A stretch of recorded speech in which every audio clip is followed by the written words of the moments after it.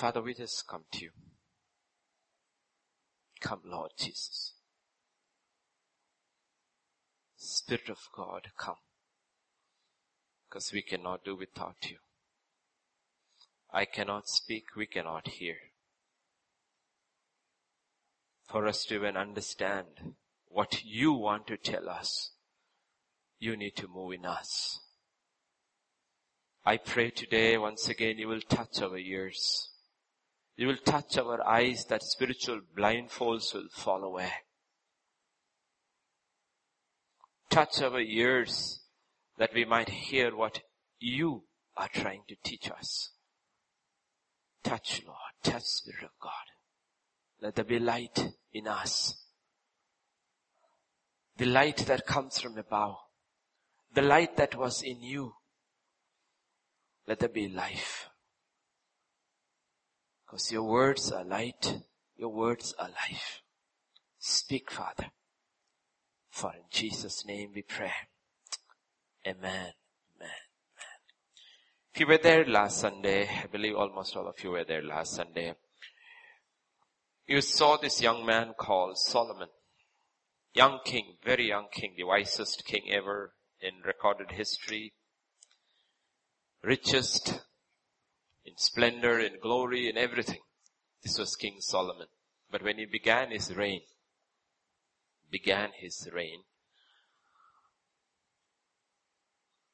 he prayed. And God appeared to him in a vision. And we know God gave him what we call a blank check. Ask what you want. How we love blank checks, right? 1 Kings chapter 3 verse 5. The Lord appeared to Solomon and said, ask, what shall I give you? What shall I give you? And we looked at it in detail, how this man asked for something. Yes, you're already nodding, Mahendra. Okay. Ask, what do you want? And verse 9 says, his prayer, which pleased God so much, give your servant an understanding heart, that I might discern between. I want to leave this here because then we'll say this is only for kings. The principle of scripture is for everyone. We don't have to judge his people, but we need to judge ourselves and judge everything else.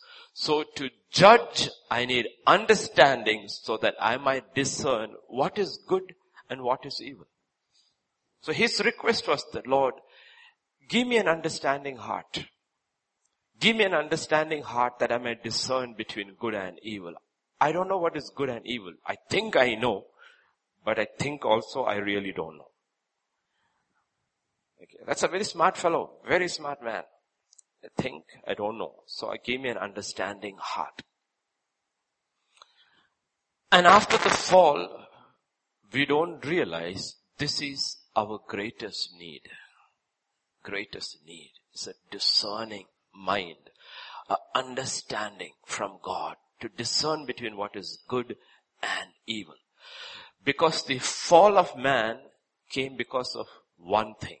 In Genesis 2, verses 16 and 17, God had said, of every tree of the garden you may freely eat. Eat freely. But of the tree of the knowledge of good and evil you shall not eat. For in the day you eat, you shall surely die. Surely die.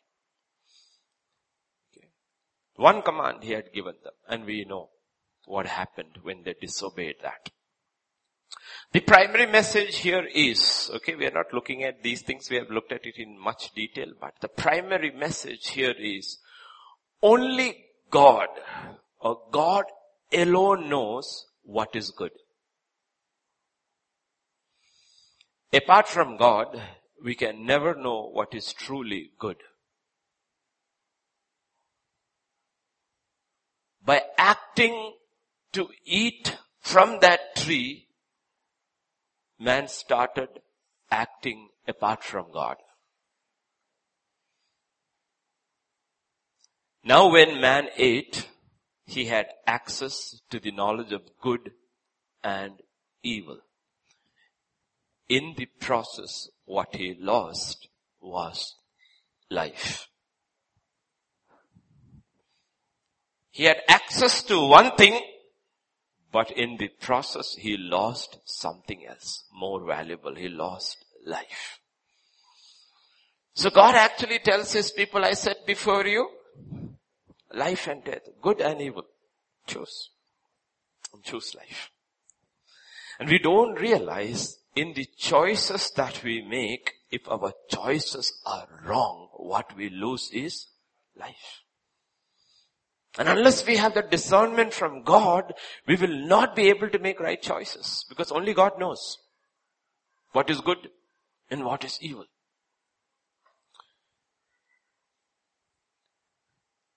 Because he lost life that came from the very Spirit of God, which God had breathed into him, he had no access to wisdom and understanding, to discern between what is good and what is evil. He had knowledge of good and evil, but he did not know how to discern between what is good and what is evil. That is why when the end comes, people will say evil is good and good is evil. Why? Because we do not have discernment. What we see now, from that time till today, is the result of knowledge without wisdom and understanding. And the consequences of it, of his mankind spiraling down, more and more evil, and what is approaching faster and faster as each moment goes by is the day of judgment. What is the day of judgment? It is the judgment of evil and good. But because we are blinded to the discernment of good and evil, doesn't matter we hear 100 messages about how close the day of judgment is, it doesn't move us. Because we don't have discernment.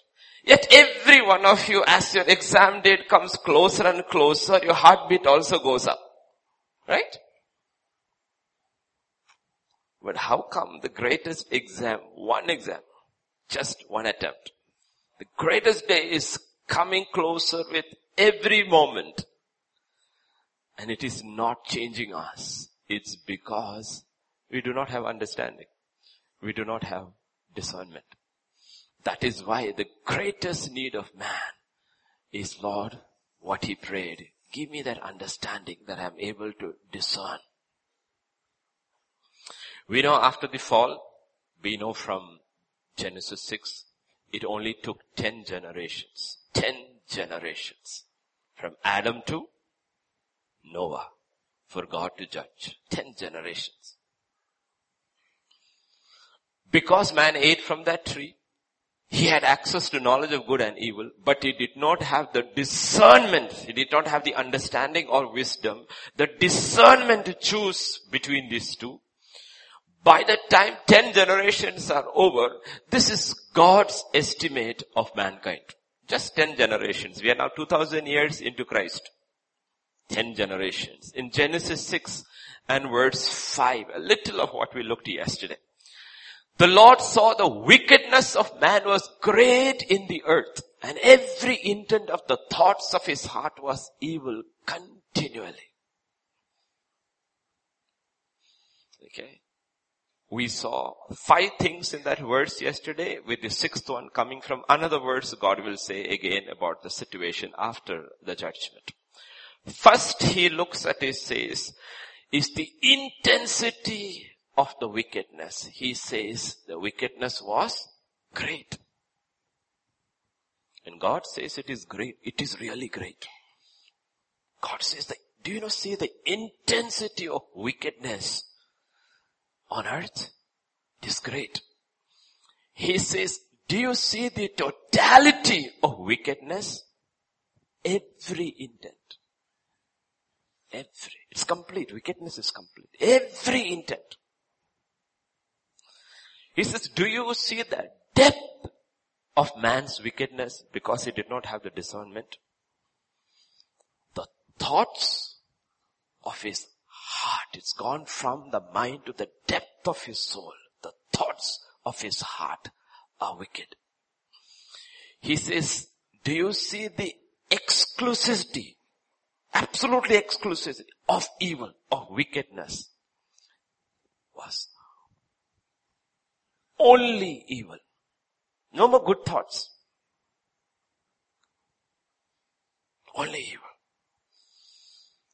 And he says, do you see the constancy of wickedness? It is continually evil.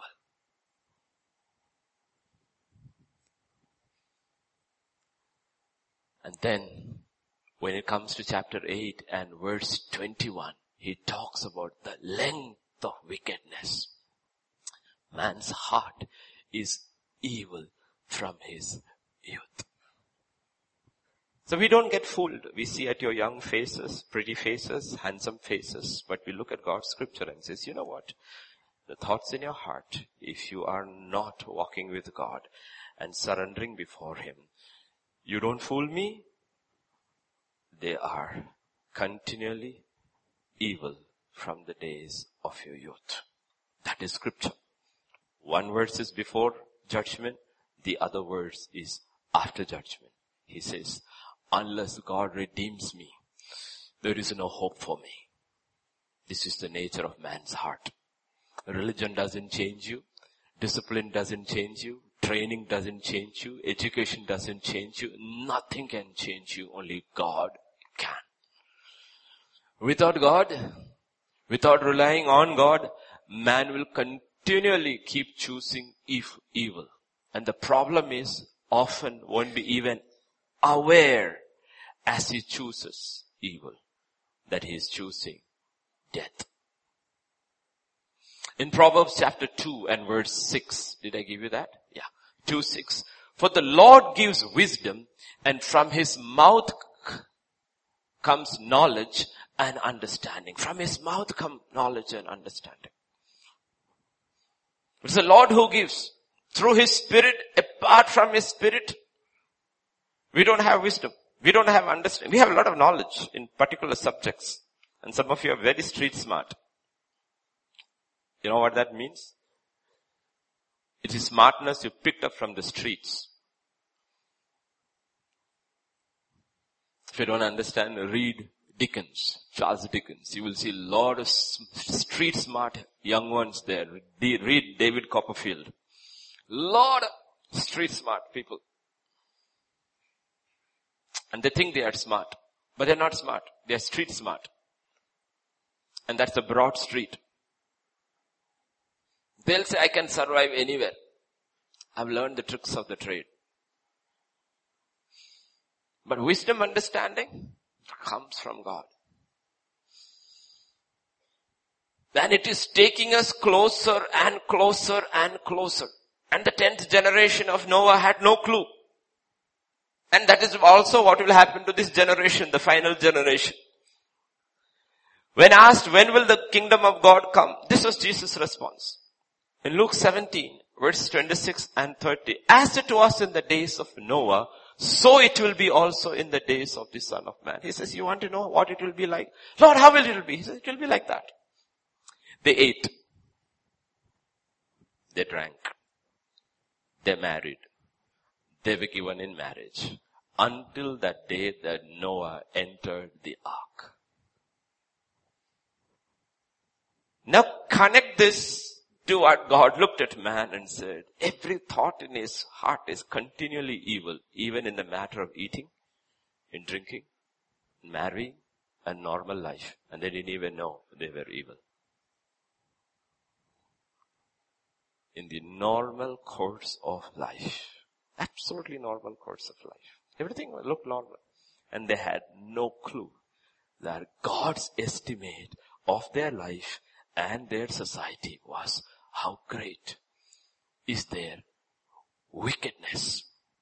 Then in verse 20, likewise, as it was also in the days of Lot, they ate, they drank, they bought, they sold, they planted, they built. But on the day that Lot went out of Sodom, it rained fire and brimstone from the heaven and destroyed them all. Nobody had any clue. Nobody had any clue. Why? Why did in both these examples given by Jesus? Because nobody had wisdom and understanding. They had a lot of knowledge. Lot of knowledge. If you ask them about planting and building, they could tell you. This is how it is done. They ask you about architecture, music, arts, fine arts, painting, science, whatever in there, they knew it all. Wisdom and understanding to discern the day and how God is looking at it, they had no clue. And they were swallowed up by death. Except in both cases. In both cases, Noah and Lot's time. One man in both cases had knowledge of what was coming. One was Abraham, the other was Noah. And both of them had the knowledge of what was coming and when it was coming because of personal revelation from God. That's the only reason. Abraham knew because God told him. Noah knew because God told him. Knowledge, my equation is this. Knowledge, understanding plus wisdom is equal to truth. In the new covenant, knowledge plus wisdom plus understanding is equal to truth. That is why it's truth that brings life and brings freedom. From the day Adam and Eve fell, the fallen man is trying to acquire knowledge and make choices apart from God. We need God. Even Christians need God, but He's on the side, not in the center. Not in the center. It is not God's wisdom and understanding that is enabling us to make our choices. We are making our choices based on the knowledge from the tree and then telling God, sanction it. He's not at the center. He's not. And it always ends up in death, spiritual death, which ultimately manifests in physical death. So it always begins with knowledge. It doesn't begin with wisdom. It begins with knowledge. So God says in Hosea 4 and verse 6, my people perish, are destroyed for lack of knowledge. Whether you want to look it in the secular world or in the kingdom, it begins with knowledge. That's why we say knowledge is power. If you have knowledge in a particular subject and you got very good knowledge, you can excel in that area. Can specialize in that area in this world and go ahead. So you know it begins with knowledge. If you don't, it doesn't matter what it is. It doesn't matter what it is. Even if it is to be a cook, you need to have knowledge of good cooking. It doesn't matter what it is. What your career you choose. If you have knowledge and you excel in that knowledge, you can be excellent in that area. But that is secular knowledge. But you know, without knowledge you cannot go further. In the kingdom of God, God says, my people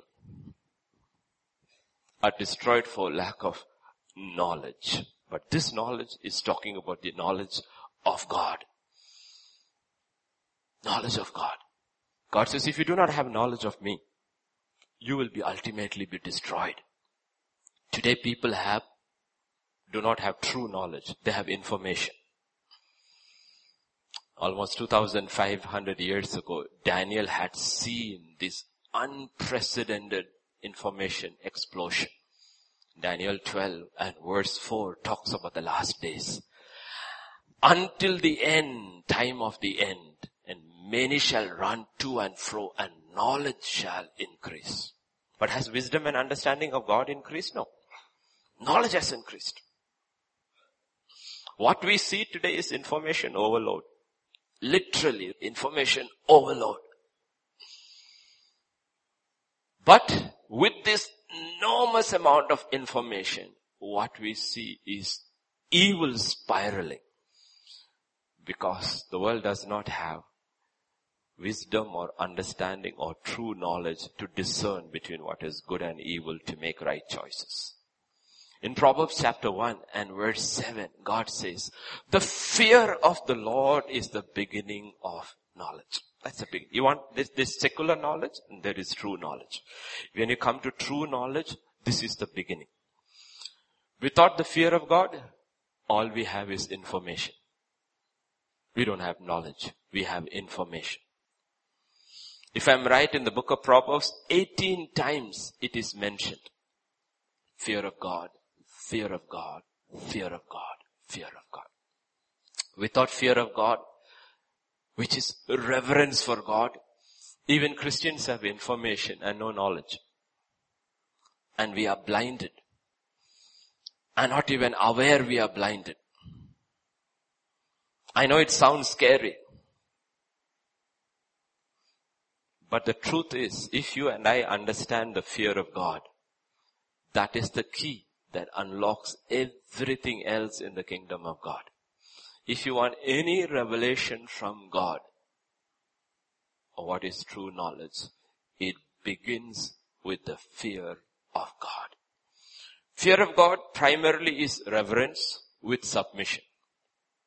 Reverence is our first response to the revelation of God. We do not have reverence because we have no revelation of God. We have religion.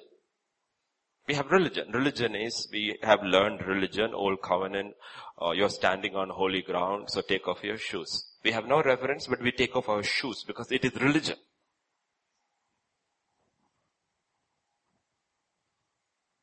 Let a woman have a covering on her head, so we cover our head. That doesn't mean we have reverence. All these things have no meaning. It becomes religion when there is no reverence. Just religion. We're just practicing what is called Christian religion. It is like the Muslim preacher, that clip somebody sent on WhatsApp, like he preaching. We Muslims are more Christian than you Christians because at least we follow the teachings of Christ. God said, cover your head, we wear hijab. God said in the Old Testament, don't eat pork, we don't eat pork. You break your own God's laws. That's what he said. But he doesn't know what he's talking about. There's no reverence. And without reverence, we do not get understanding of God. Without understanding of God, we have no knowledge. We have no wisdom. We have no understanding.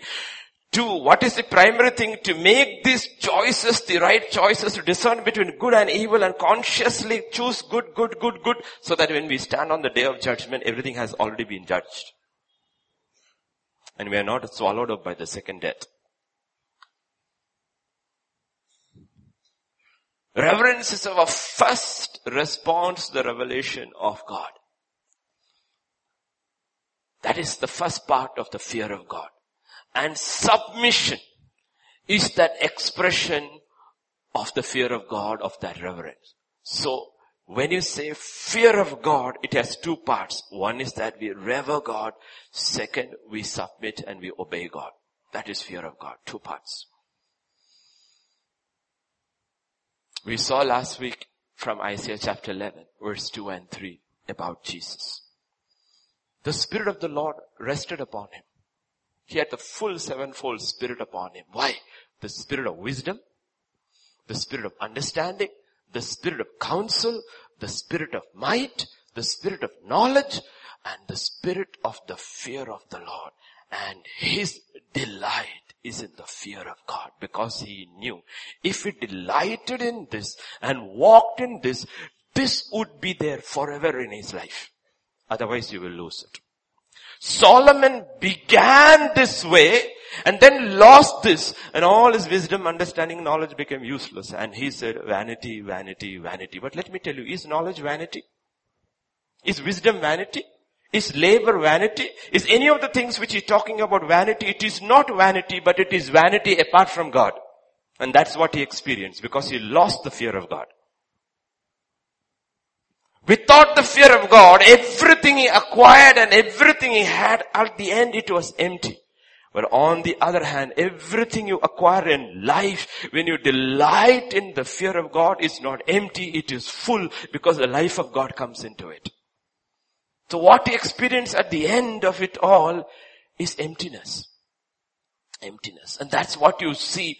All the celebrities, you go them once they have reached their peak. And why are all the celebrities in Hollywood or Bollywood and all dying of drug overdose?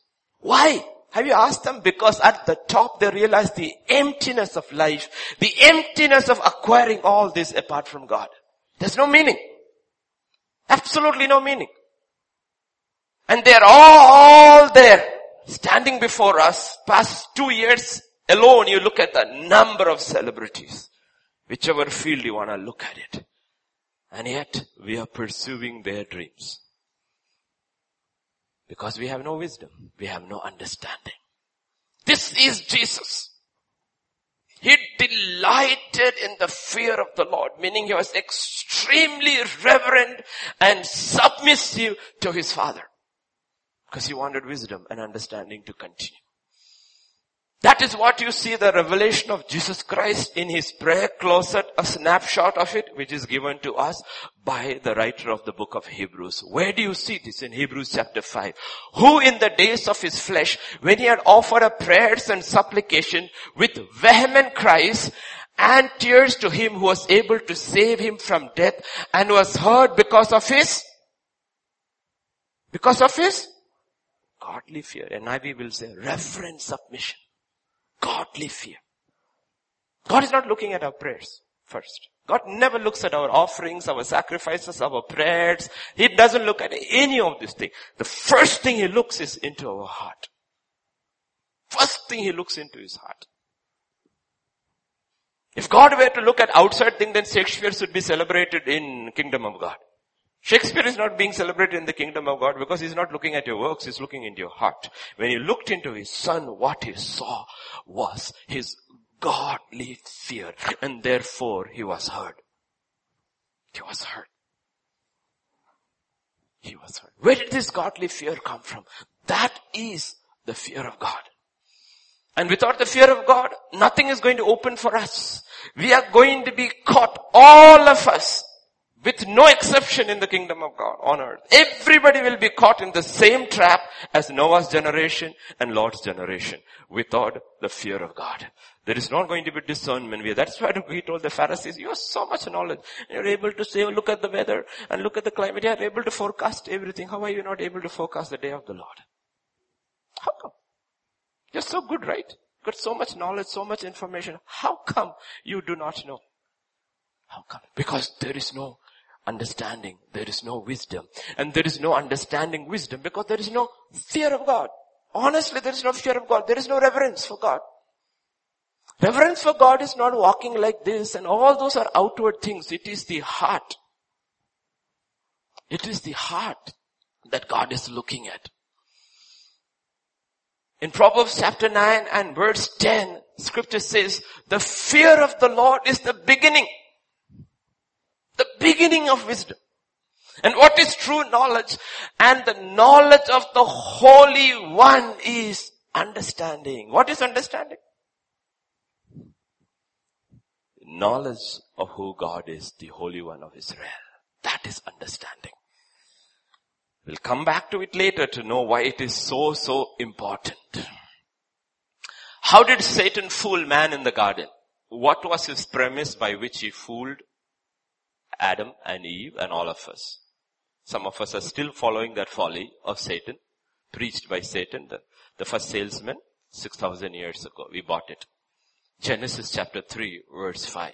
For God knows that in the day you eat, your eyes will be opened and you will be like God, knowing good and evil. I said, you know what? You eat this, you will be like God. And you will know what is good and evil. Now go to James chapter 1 and verse 13 and listen to what James says. Let no one say when he is tempted, I am tempted by God, for God cannot be tempted by evil. God cannot be tempted by evil. God cannot be tempted by evil. Now go back to Genesis 3:5. Let me explain to you. If you get this concept, it will open your eyes. Get this concept because it's all first understanding what God is meaning. The devil said, if you eat, your eyes will be open. You will be like God. You will know good and evil. You will know good and evil. James says, God is not tempted by evil. So how do you reconcile these two things? God does not know evil by experience because he cannot be tempted by evil. God does not know evil by experience because he cannot be tempted by evil. Then how does he know evil? He knows evil by relating everything to himself. He knows evil by relating everything to himself. That is why the greatest understanding, wisdom, knowledge or expression of God is holy. He doesn't understand evil the way we understand evil.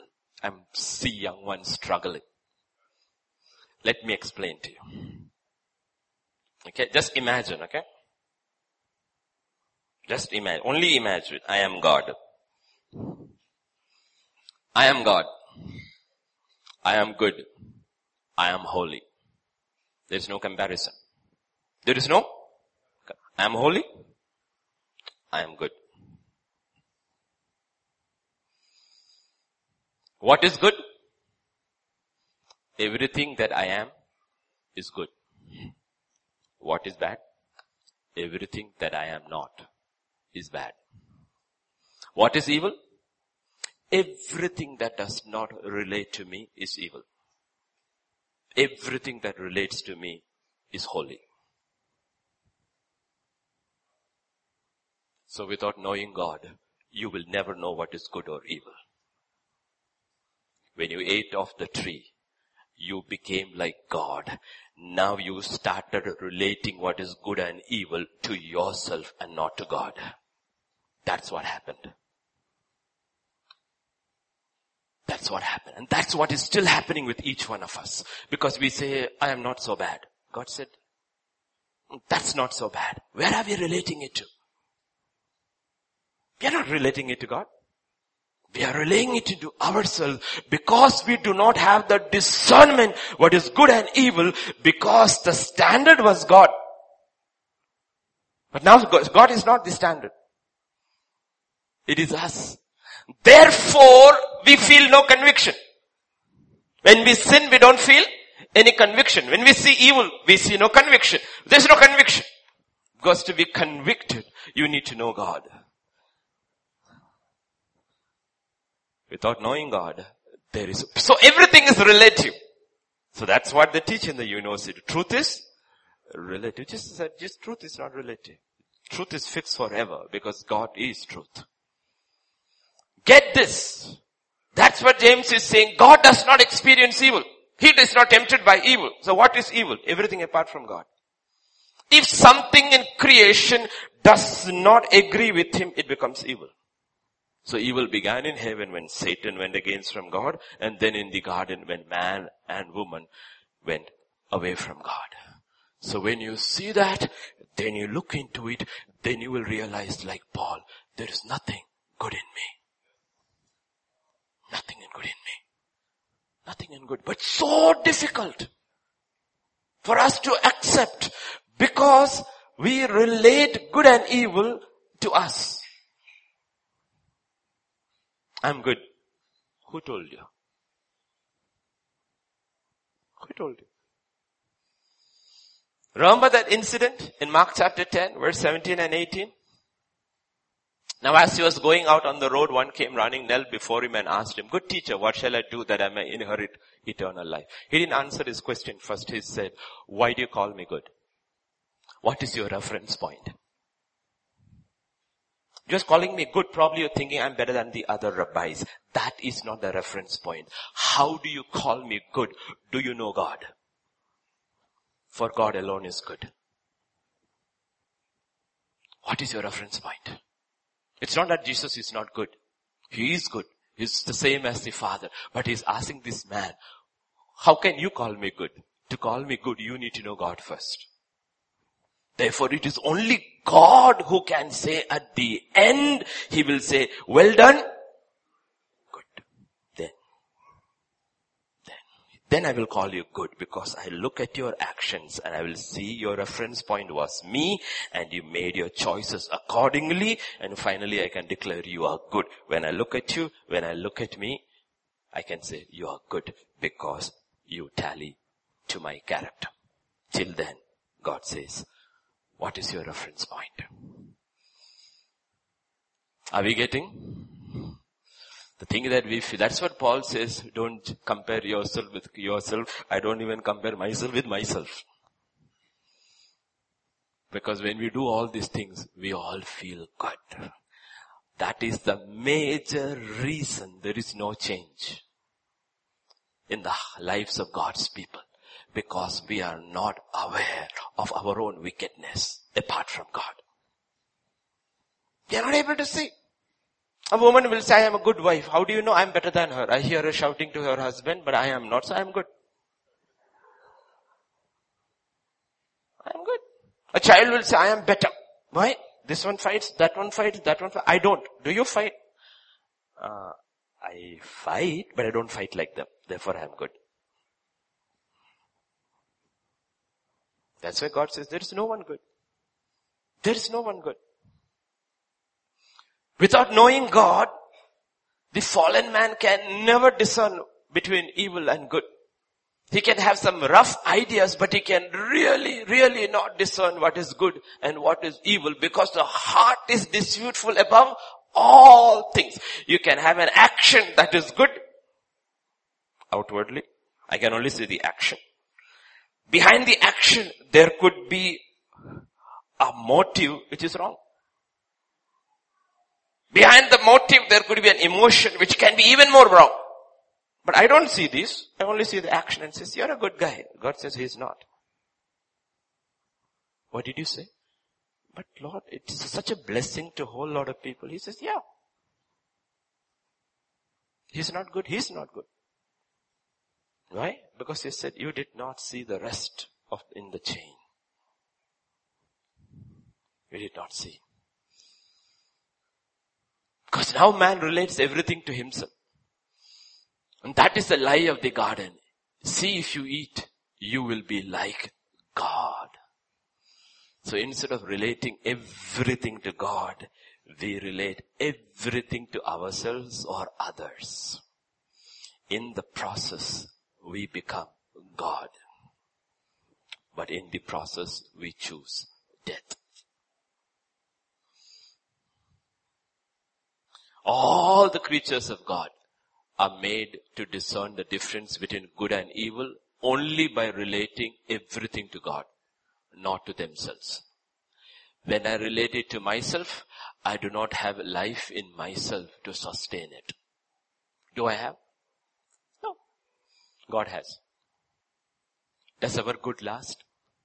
Why is that our good never lasts? Because we do not have the life to sustain the good we do. But God's good lasts, because he has also the life to sustain it. So Jesus comes and shows the way. And in John chapter 1 verse 18, he shows us the key. He says, no one has seen God at any time. Nobody. Has anyone seen God? He says, nobody has seen God. Only the only begotten Son, who is in the bosom of the Father, and he has declared him. He says, knowing God is the beginning. And he says, nobody knows God except me, because I was in the bosom of the Father. So I have come now and I'm declaring the Father to you. I know you are flesh and blood. I know you are finite. I know sin has marred you. I know you can never understand the Father. So I have come like you, so that when you look at me, you can understand the Father. You can understand God. By looking at me, I have come to declare the Father. He says, I know the Father. And I relate everything to the Father. Therefore you can relate everything to me. I don't do anything apart from the Father. I know it's very difficult for you to know the Father, but you can know me. Because I relate everything to the Father. In Hebrews chapter 1 verse 3 says, who being the very brightness of his glory and the express image of his person, upholding all things by the word of his power, when he had by himself purged our sins. So this is talking about God, express image of the Father. Colossians 1:15 will say, he is the image of the invisible God, the firstborn over all creation. I cannot relate to God because I do not know God, but I can relate to Christ Jesus because he came like me. So if I can relate to Jesus, and because Jesus relates to God, then I can get to know God through Jesus, and I can never get to know God outside of Jesus. No man can know the Father other than through me. Impossible. Absolutely impossible. So every religion reaches a dead end because it is man trying to know God, and God cannot be known. Except by someone who was with God, and the only one was Jesus. The Son of God came to us and showed the Father. What did he show? What did he show about the Father? The Father is the center of the universe, not us. Each one of live in this fallacy of that fruit in the garden. I am the center of this universe. That is why always our thoughts and our words says, how could you do this to me? Why are we angry? Why are we upset? Why are we depressed? Why are we sleeping? Why are we not even have attention? Because the center is me. Why should I listen? Why should I listen? Why? Why should I prepare on a Saturday for Sunday? Why should I? Who is the center of the universe? It's us. Even the most spiritual. In that spirituality, at the core is I. It's not God. That's why they said, teach us to pray. And Jesus said, let me teach you to pray. This is how you need to pray. I'm going to change the center from you to where it really is. Our Father who art in heaven, hallowed be thy name. It's about him. Thy kingdom come. Thy will be done on earth as it is heaven. Let me ask you. Does that 3 sentences make any meaning to your life? Did it make any meaning last evening or this morning? Did we realize this is about him? It's about his kingdom. It's about his will. And I am going to come with fear and trembling, with reverence and submission, preparing myself to meet my maker. Did we? No, we didn't. And then yet we believe when the trumpet blows we will be taken away. God says, how can you? I want to take you away. But you are not able to see. It's not about you. It's about me. We are not. We are not. We are sliding just like the generation of Noah slid. Sliding. Parallel record, yesterday we looked at it. Parallel record are given. And in one record from Adam through Cain, only 8 generations are given. After that there is no record. One generation you have from Adam through Seth all the way till Noah, and then continues after the flood. So 2 generations are going. One generation through Seth you will see, and Enoch was the 7th from Adam, and Enoch walked with God for 300 years and then he was no more. While you come through the other generation, it says Lamech was the 7th from Adam through Cain. And what did Lamech say? He's the first one who institutes polygamy. He has 2 wives, he has 3 kids, and he murders a man, and he boasts about his murder. Wickedness is increasing on one line. Righteousness also is increasing side by side. 2 lines. One is being prepared for judgment, another one is being prepared for redemption. Which line are we? Which line are we?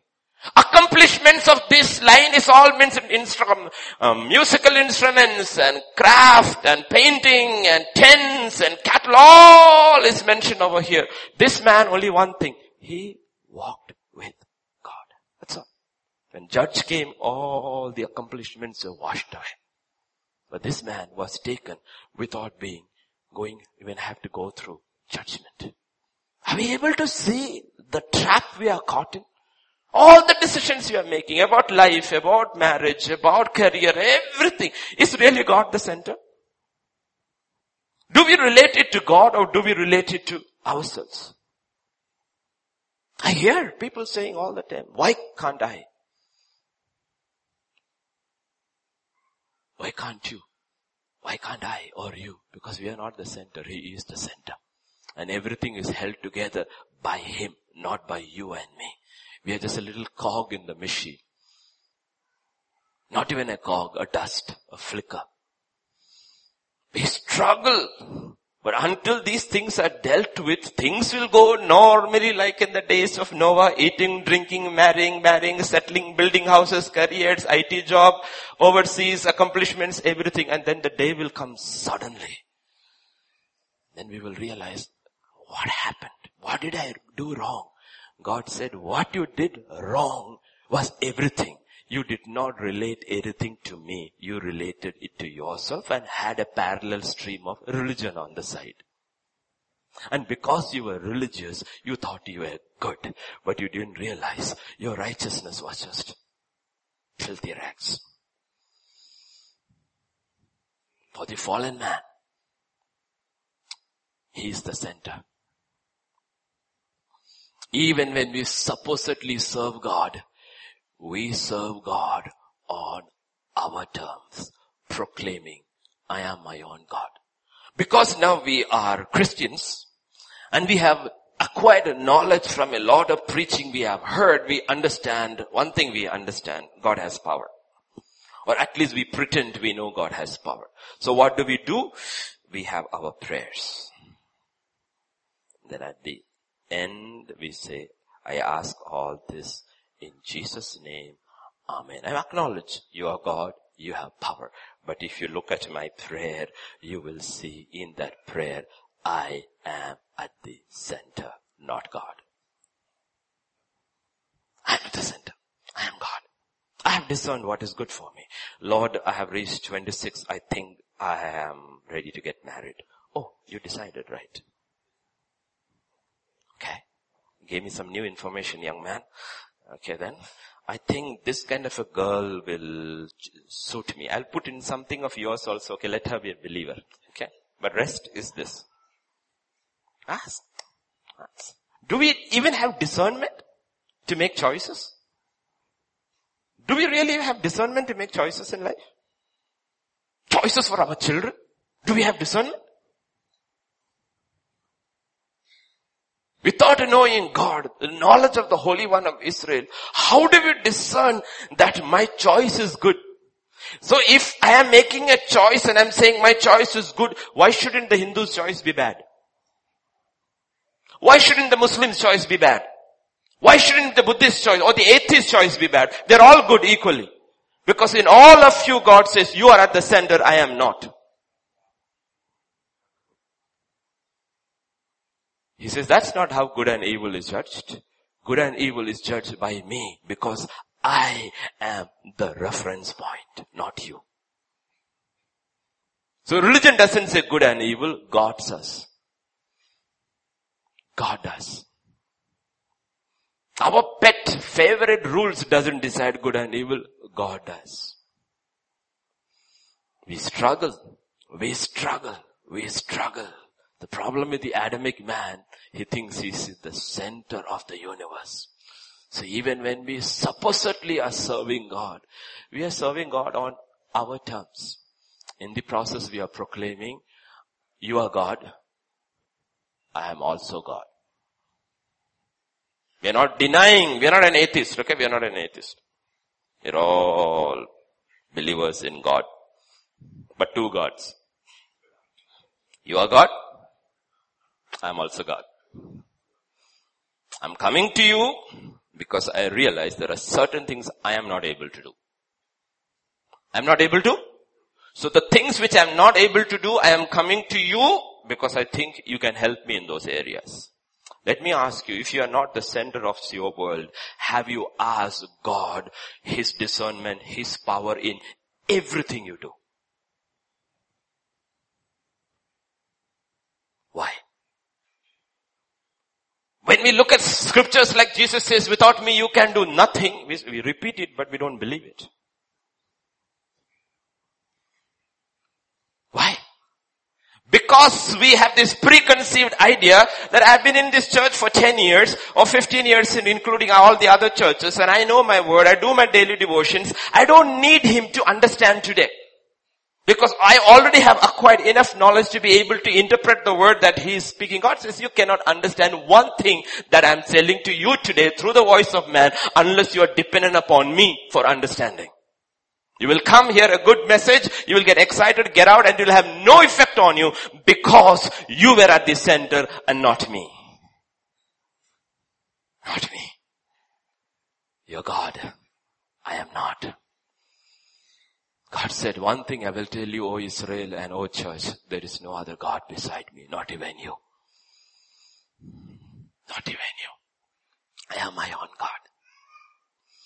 You see, right there outside the garden, the first question God asked man outside the garden, Genesis chapter 4, 3-7. In the process of time, it came to pass that Cain brought an offering of the fruit of the ground to the Lord. Abel also brought of the firstborn of his flock and of their fat. And the Lord respected Abel and his offering. Okay? But he did not respect Cain and his offering. And Cain was very angry and his countenance fell. So the Lord said to Cain, why are you angry? Why has your countenance fallen? And in verse 7, if you do well, will you not be accepted? What did God ask? If you do? If you do? So, who determines what you do is well or good? You or God? Who determines? Use simple translation and NIV translation. If you do good, won't you be accepted? Cain stands there saying, I have done good. God says, you have not done good. But you didn't see my work. You didn't see me breaking my back, tilling the ground. You didn't see me planting those seeds. You didn't see me watering those plants. You didn't see me watching over those plants. You didn't see how I worked so far. You didn't see the fruits I plucked. You didn't see the best I brought for you. You're telling my work is good? Not good? God says, your work is not good because you are relating goodness to yourself. I'm relating goodness to me.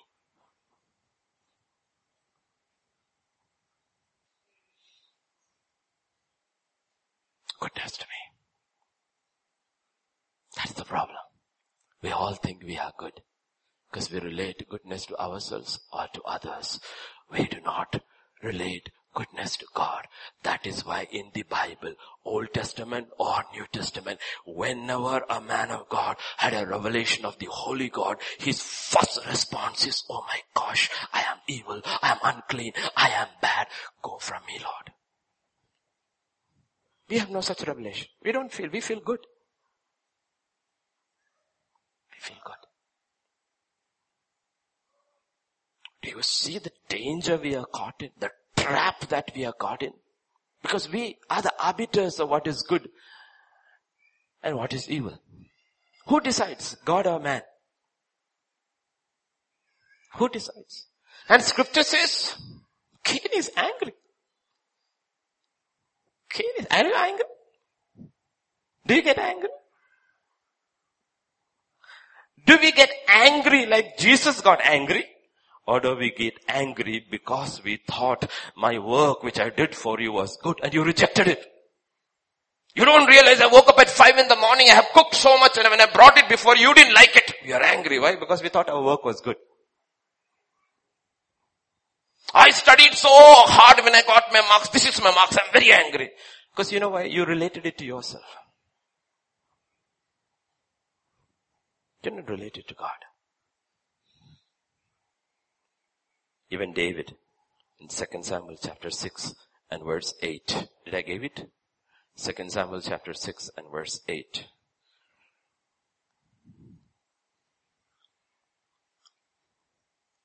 His initial reaction. David became angry because of the Lord's outbreak against Uzzah. David became angry. Why is he angry? What is this? I'm trying to bring the ark to the temple. Your ark to the city. Didn't you see what I did? Did you see the arrangements? 30,000 soldiers, new cart, everything is fantastic. It is good in my eyes. So why is death happening? Why are you angry, David? Because everything I did is good. God said, no young man, nothing you did is good. Why? Because if you had the knowledge of the holy, you would have known what is good in his eyes. And you would have done it that way, and it would have been acceptable. That's why he looked straight into Cain's heart. Then he looked at his works. Not good. He looks at Abel's. Good.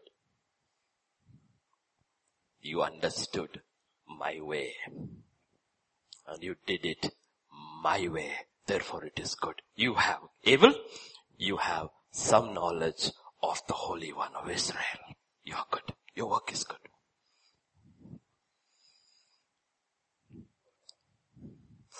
Because our usual response is, I don't see anything wrong.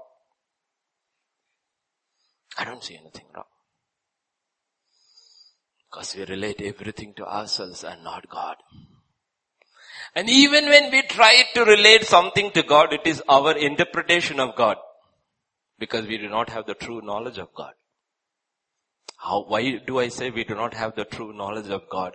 Anyone who does not have the fear of God will not have the true knowledge of God. He has knowledge about God. He does not have the knowledge of God. Because there is no fear. Because there is no fear of God, God will not reveal himself to you or to me. He will not. He has made it very clear. You cannot approach me. If you approach me, you will die. So everybody who has no fear of God, he will not reveal himself. So what do we? We acquire knowledge from this man and that woman and this TV program and that program. We have an entire set of knowledge about God. But we don't know God. And we have not grown in the knowledge of God through personal revelation because there is no fear of God. No fear of God. Read Proverbs 30:2-4. Surely I am more stupid than any man and do not have the understanding of a man. Will we ever say this? Book of Proverbs. You know who wrote it? Surely I am more stupid than any man. Is he talking about geography? Is he talking about physics? Is he talking about math? No. I neither learn wisdom nor have the knowledge of the Holy One. He's saying, if I do not have the knowledge of the Holy One, I am a stupid fellow. Doesn't matter what degrees I have. This is true knowledge. Now let me ask you this question. Young ones are all studying and writing exams and preparing for every promotion in your company. Do you have knowledge of the Holy One? Do you put that right there at the top of your list? This is the knowledge I really need to know. That is what Moses realized at the age of 80. I have the wisdom of Egypt, but I do not have the knowledge of the Holy One of Israel. Oh Lord, teach me your ways. I cannot move from here to here without knowing who you are. I don't know how to discern between good and evil. I don't know how to make choices for these people. All the wisdom of this world is worthless in doing one thing in your name. I cannot. And Solomon was a wise guy. God said, ask. He said, I want understanding. I want to know you. Nor do I have. Who has ascended into heaven? Or descended? Who has gathered the wind in his fist? Who has bound the waters in a garment? Who has established all the ends of the earth? What is his name? What is his son's name? Do you know his name? Who has done all this? That's why the first 41 chapters of the book of Job is people going cap, all talking about what they know about God. Then finally when God revealed himself, he said, shut my mouth. I didn't realize this is who you are. 41 chapters of expository preaching. And God speaks. And everybody shuts their mouth and says, oh my gosh, this is who you are. This is who you are. And we were giving these great lectures about you. Each one, 3 friends. This is our problem. Godly men and women know this. If we do not know God, it doesn't matter. Even if we know everything, we can know it only relatively. If we cannot relate something to God, we do not have true knowledge about anything. Let me ask you this question, all smart young people. Is there any mathematician who knows all of maths? Is there? No. Is there any chemist who knows all of chemistry? Is there any biologist who knows all of biology? Is there any physician who knows all of medicine? Is there any English teacher who knows all of English? No. It's not possible. It is not possible. So when we are priding about our knowledge in each of these areas, we are relating it to ourselves, not to God. I told you about this age-old day in the university when a professor asked his students, does Jesus understand calculus? And all the students laughed. When he laughed, he looked at them seriously and says, calculus originated in his mind. Don't forget.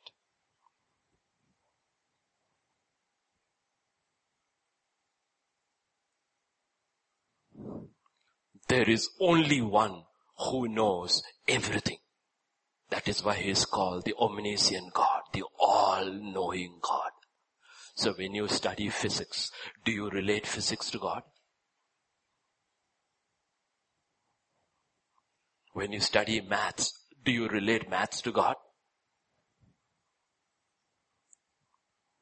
What do you relate?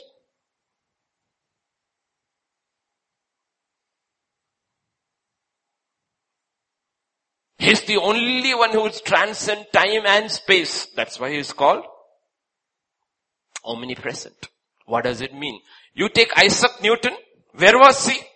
He knew science only till how much he could gather in his time. After that we hear another name called Albert Einstein. Right? So when Isaac Newton is caught in science in time, Einstein is caught in time in his time. Now another scientist come and saying some of Einstein's theories are wrong. But there is God who stands outside time and says, I know everything. So we relate science to Albert Einstein and Isaac Newton. God says, no, you got it wrong. You relate it to me.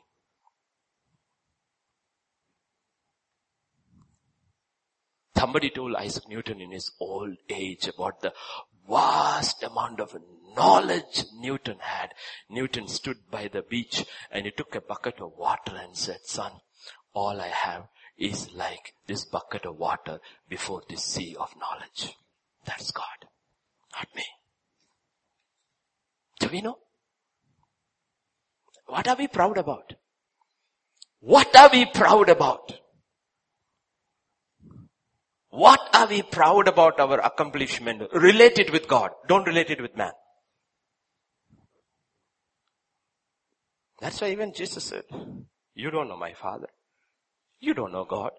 Why are you calling me good? What is your standard of measurement? We are all created beings, absolutely dependent upon Him for a revelation of what is good and evil. That's why God says, don't judge. Don't judge. Why does God say don't judge? Because I look at Peter, I look at his action, I look at his attitude and I say, you know what? He's a terrible guy. God said, you're wrong. No, I am not wrong. God says you are wrong. Because you are seeing him now, I am seeing at the end of time, he's good. I've already declared he's good because I've seen him finishing. Who told you to call him bad? And you look at this person and say, my God, Akshay, you are so good. God said, wait a minute. Who told you he's good? But he's so good. He's just so good. Did you see his end? No, Lord. He says, I have seen his end from the beginning. Let me decide who's good, who's bad.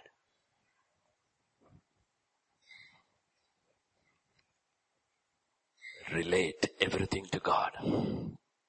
Without God, man keeps falling further and further and further into darkness. Further and further into darkness. But the problem is this. Darkness matters only if you have sight. Only if you have sight. If you don't have sight, darkness doesn't bother you. The world is spiraling into absolute wickedness, evil, and spiritual darkness. It doesn't bother us because we don't have sight. It doesn't bother us.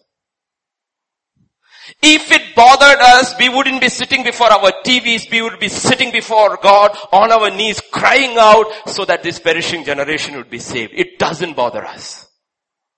It doesn't. We would have no time to go out shopping and doing all these wretched things in this corrupt and wicked world because it doesn't bother us because we are blind men and women groping in darkness. That's the truth. Don't worry about the darkness of the world. Worry about the darkness in ourselves. That's what Jesus told the Pharisees. If you could see, there would have been no condemnation. But you say, if you were blind, there would have been no condemnation. But you say you can see, but you are actually blind. Therefore you have condemnation. You think the Hindu will be condemned? God says, no, he didn't know. But what about you, he says. You said you knew. You said you knew me. You said you know how to discern between good and evil. He says, you are under judgment, not them. Because at least they were blind. You were not. You claimed not to be. Understand how scripture unfolds. That is the danger. That is why the cry of those saints is to be alone before God and cry and say, Lord, show me who you are. Then tell me what to do. One response about what God is on the road to Damascus by Saul of Tarsus. Next is, Lord, what do you want me to do? He says, I will tell you. I will tell you. Go to Damascus. I will tell you what. You saw me? Yes. Do you see yourself now? Yes. I will tell you what to do. Unless we see God and unless we see ourselves in the light of God, we will never know what we really need to do. We are doing things in the name of God, not because God revealed to us what we need to do. We are totally blind otherwise. If God doesn't open our eyes. Scripture shows us the pictures which we can understand. That's why these pictures are put there in the Bible.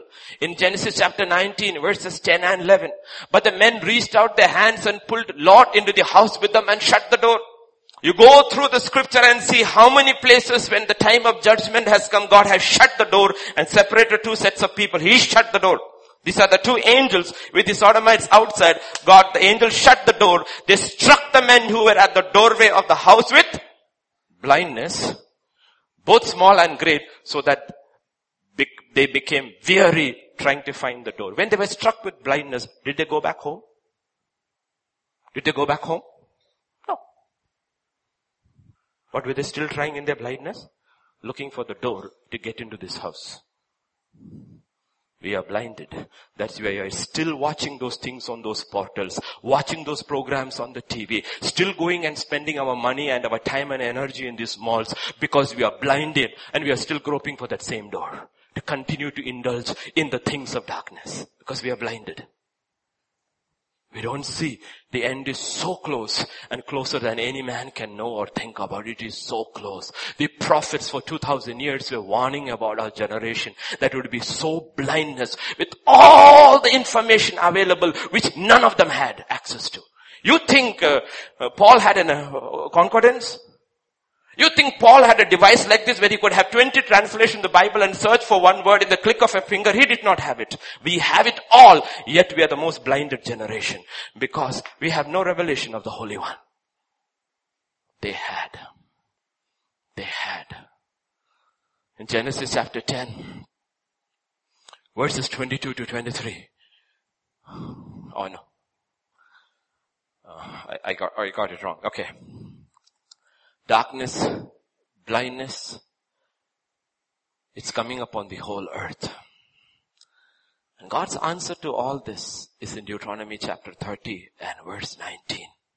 He says, I call heaven and earth as witnesses today against you that I have set before you life and death, blessing and curses. Therefore choose life, that both you and your descendants may live. And then what does he say in verse 20? Verse 20. He says, life and death, blessing and curses, choose life. Then he said, yes, Sammy. That you may love the Lord your God, that you may obey his voice, that you may cling to him, for he is your life and the length of your days, and that you may dwell in the land which the Lord swore to your fathers, to Abraham, Isaac, and Jacob, to give them. He said, choose what? Life. And what is life? For he is your life and the length of your days. How is your life measured? How do you measure your days? I worked till 60 in this company and I retired, and after retirement I built this house, and then I lived so long. I saw my children, my grandchildren, my great-grandchildren, great, all. This is how God says, no, your length of your days is measured to how long you really knew me. He's your life and the length of your life. Oh, how old are you? I am 92. How long did you know me? 6 months. God, that's your length of your life. How much do you know me? This much. That's the length of your life. That's what you're going to see, an incredible transformation when eternity begins. We will see adults becoming babies, babies becoming young men becoming giants, because it's all about how much you knew God. That's the length of your days.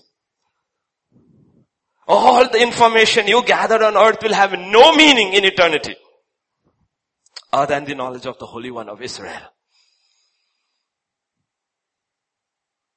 But when we choose God, remember, he said choose God. He's your life. We don't choose like equals. Okay, I have chosen Vijay to minister with me. No. When you choose God, you don't make a choice like that. You choose with reverence and with submission. Oh, probably I have chosen God. Really? God said, you did not choose me. You think what? I am equal? I have chosen you. That's what he asked in the whole book of Malachi. You say you honor me. Yeah, we have honored you. He says, how do you honor me? How do you honor me? Let's come to your level and compare it, how you honor me. If you are a son and this is your father, does the son honor his father that way? And then you call me father. Have you honored me that way?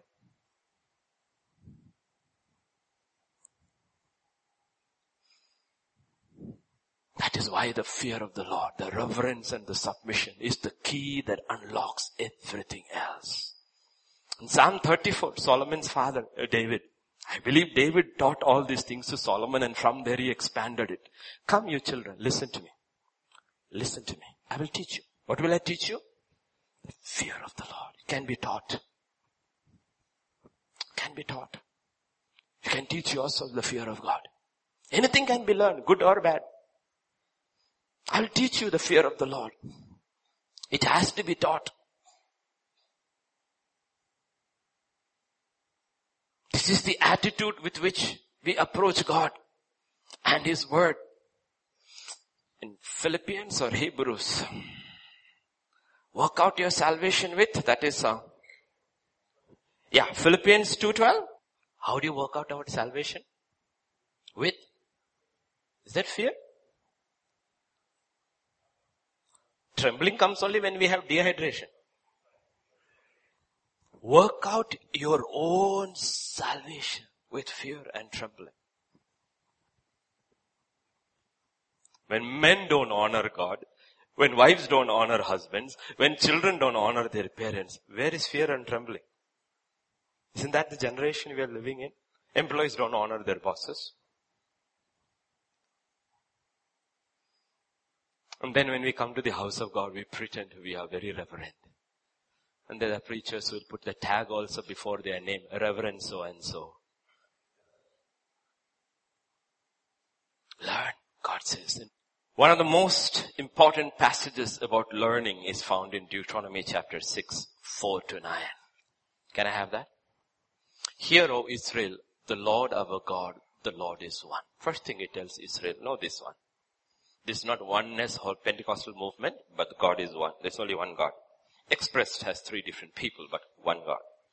There's no two gods. You are not God, I am not God, there's only one God. Israel, understand one thing, it's only one God, the rest are His creation. One God. You shall love the Lord your God with all your heart, with all your soul, with all your strength. There's only one God, and He demands everything from you.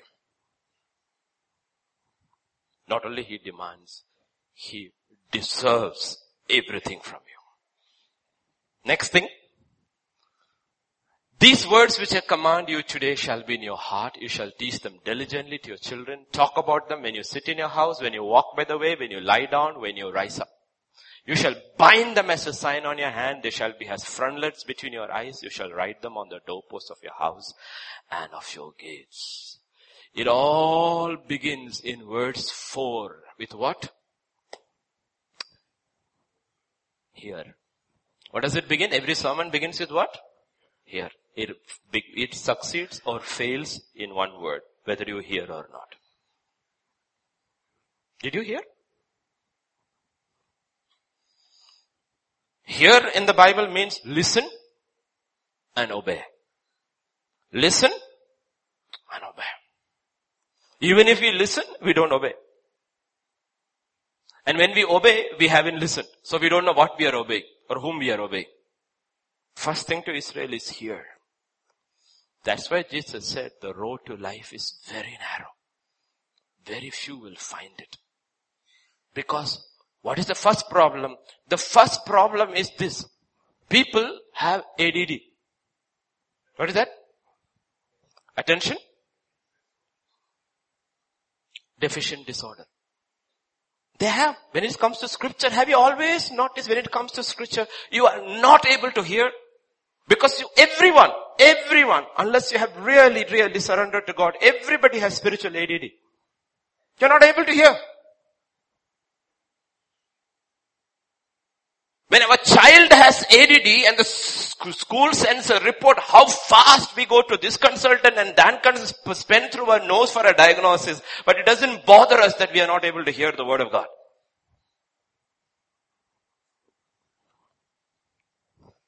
It doesn't bother us when our children are not able to hear the word of God. When you have ADD, then we have what I call ODD, obedience deficit disorder. Struggle.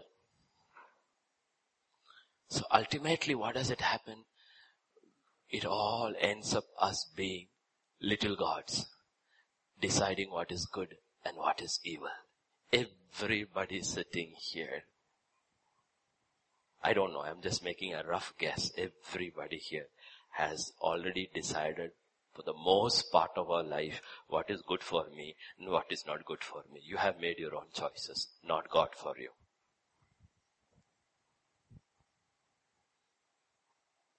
Honestly.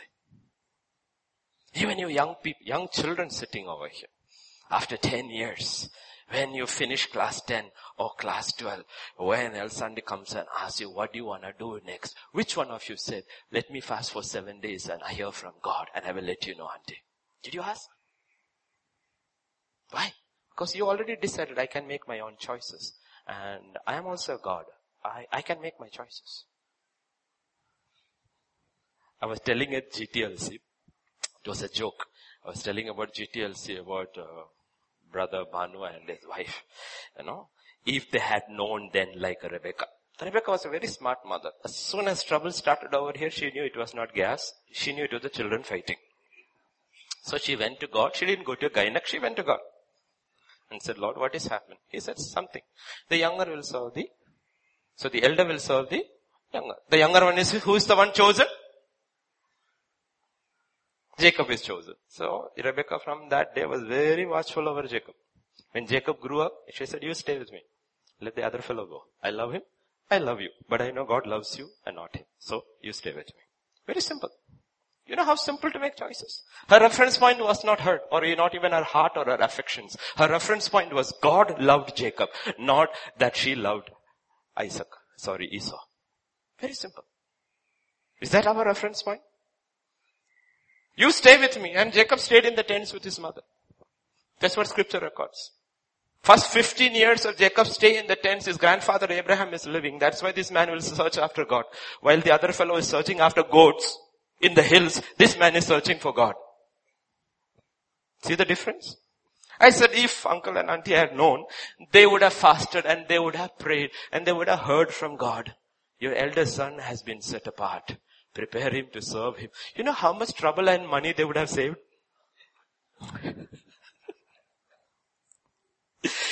They woke me up and beat him up and trained him up and put him through school and college, engineering college, MTech and robotics, PhD, 5 years in Canada. He wasted all that. One day God says, "You come." You know how simple life is and how complicated we make it because we want to be God. We make it complicated. We want to be God. It is very simple for Hannah to make a decision about Samuel. We're going to Shiloh. Okay, you go, I'm not coming. Why? Already decided this boy's future. What is it? He will serve God, so let him be weaned off. I'm preparing him. Then I will hand him over to God. My job is done. Very clear. She didn't play God over Samuel. She allowed God to be God in Samuel's life. That's why God says, "Hear, O Israel. Your God is one. There are no other gods behind me. I am the only God." Young children, learn now. Go before God and ask, what do you want me to be? What do you want? And don't stop until He answers you. By that, He's not waiting to answer you. He's waiting for your submission and obedience to come to the point where He can speak to you. Because He looks at your heart first, not at your prayer. He says, you are asking the right prayer, but you're not ready to obey. If I tell you now, you will not listen. Come down, come down, come down. One day when you're ready, He said, this is what He said. Thank you, Lord. That's where I'm going. Otherwise, you will not be willing to leave. Willing to leave.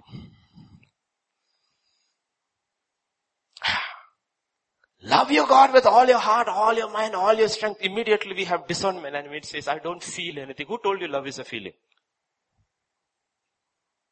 God felt so much. No. Scripture says God so loved the world, He gave. Love is an action. Feelings will follow later. In John chapter 14 verse 21, this is what Jesus said. He who has my commandments and keeps them, he is the one who loves the Lord. You can find His commandments. You keep the commandments. You will know that you love God. Otherwise you don't love. Doesn't matter how many hugs you give your father or your mother and how many kisses you give. But if you don't obey what they say, you don't simply love them. You don't have discernment from the word of God. So you get fooled by all the hugs and kisses of your children. When you know they don't love you because they don't obey you. We don't have discernment. In John chapter 15 and verse 10, Jesus said, if you keep my commandments, you will abide in my love. You will abide. You don't have to worry. Are you keeping my commandments? Yes, Lord. I'm looking, searching, finding, keeping. God says, you are in my life. You don't have to worry. You don't need a feeling for that. You're living my life. You know you're safe in my love. It's very difficult to understand. That is why God says, read, hear, O Israel, know Israel, read, meditate and bind it to your life, my word, until you walk in them.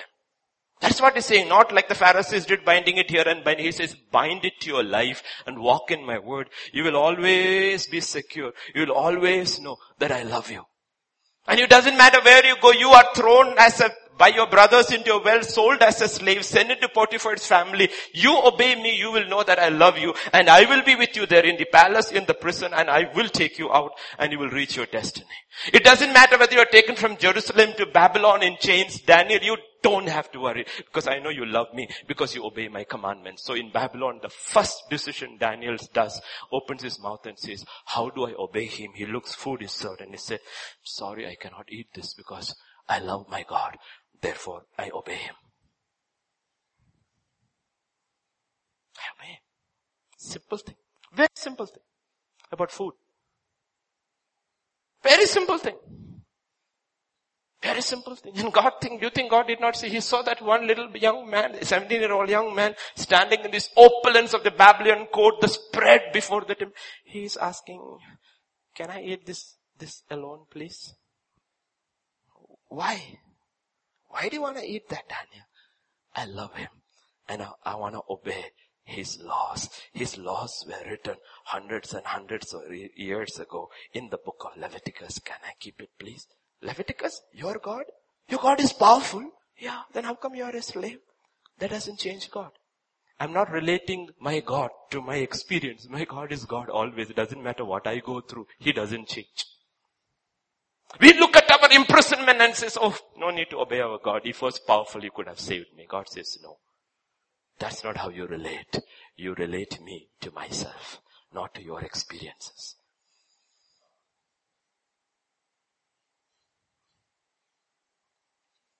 Do we value the word of God that way? Do we? Start somewhere. You don't have your finishing in one day. Start somewhere. Otherwise you're going to spiral into the darkness that is coming upon the whole earth. And one little faithful church worldwide will be taken away and we will be spewed into the tribulation and will come through death. God says that's the only doorway. I told you. My fear is not of people coming through tribulation. Will you be able to withstand tribulation without denying Christ? That's what Zach Bonan said, if I'm right. If you could not follow God during good times, why do you think you will follow God during bad times? Why do you think? Why do you think? Without the knowledge of the Holy One, we cannot discern between good and evil. Because it is all related to Him. He is the reference point. Like I said, in the ancient days when the mariners sailed in the seas and if it was overcast and they were there, what happened? They wandered looking for cloud break at night. The minute the cloud came out, they saw the North Star. They knew which direction they were going in. There was one reference point alone for the ancient mariners, one star. There's only one reference point for what is good and evil. It is God. On Mount Sinai, when the 10 commandments were given, that changed human history. Why? Not because of 10 rules were given. Those 10 rules, the reference point was God. God said, this is who I am. What is the first commandment? What is the first commandment? Exodus 22:3. Look at the first commandment very carefully. Exodus 20, verse 2 and 3. I'd given it there. Look at the first commandment God says. I am the Lord your God. What's the first commandment? Everything further you read down is in reference to Him. We take Him out and make it into 10 rules. God says no. It has no power. It has no meaning. Reference is me. I am the Lord your God. Therefore, you shall have no other gods before me. Also remember, I am the God who brought you out of bondage. Therefore, you will have no other gods before me. And if you have other gods before me, the result, my dear ones, you will go back to bondage.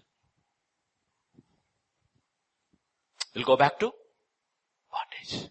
Christians are bound by more gods than unbelievers. Because for them, there are more risks. They turn their backs to Him. Do you relate everything to Him? God says you will be free. If you don't, you'll go back to bondage. So without knowing God, I cannot discuss or discern good and evil. And if I cannot discern good and evil, unknowingly or knowingly, I will choose evil. Have you looked at the 10 commandments very carefully? Have you looked at the 10th commandment? Thou shalt not.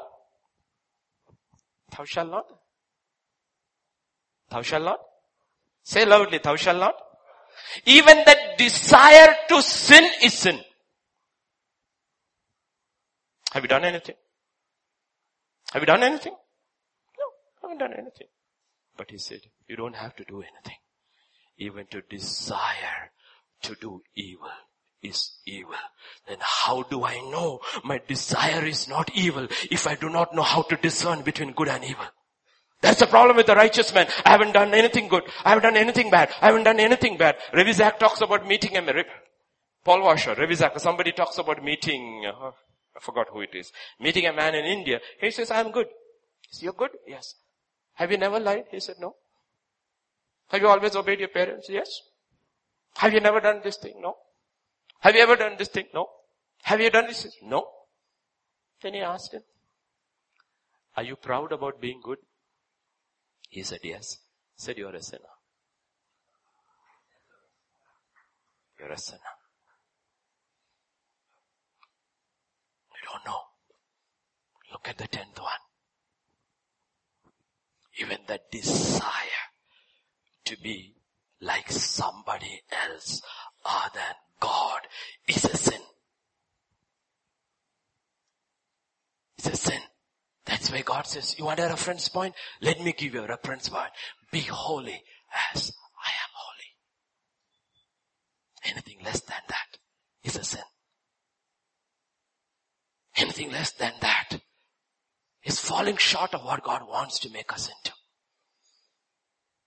So is coveting an action? No. It's an emotion. It's a desire. But God says it is sin. Do you understand? Without God, without reverence and obedience, it is impossible to know what it is evil and good in us. Let me give an example. How blinded we are, just like the generation of Noah.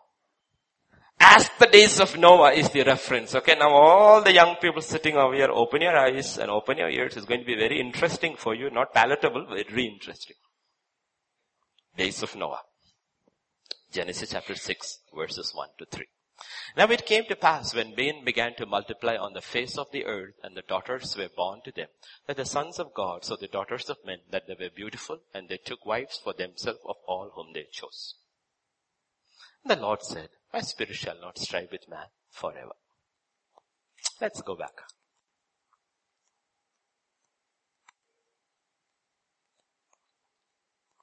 All young people, all the young ones, teenagers, 20, 21, 24, 25, 26, 30, 35, 40, 50, because everybody is young these days. Or at least trying to look young.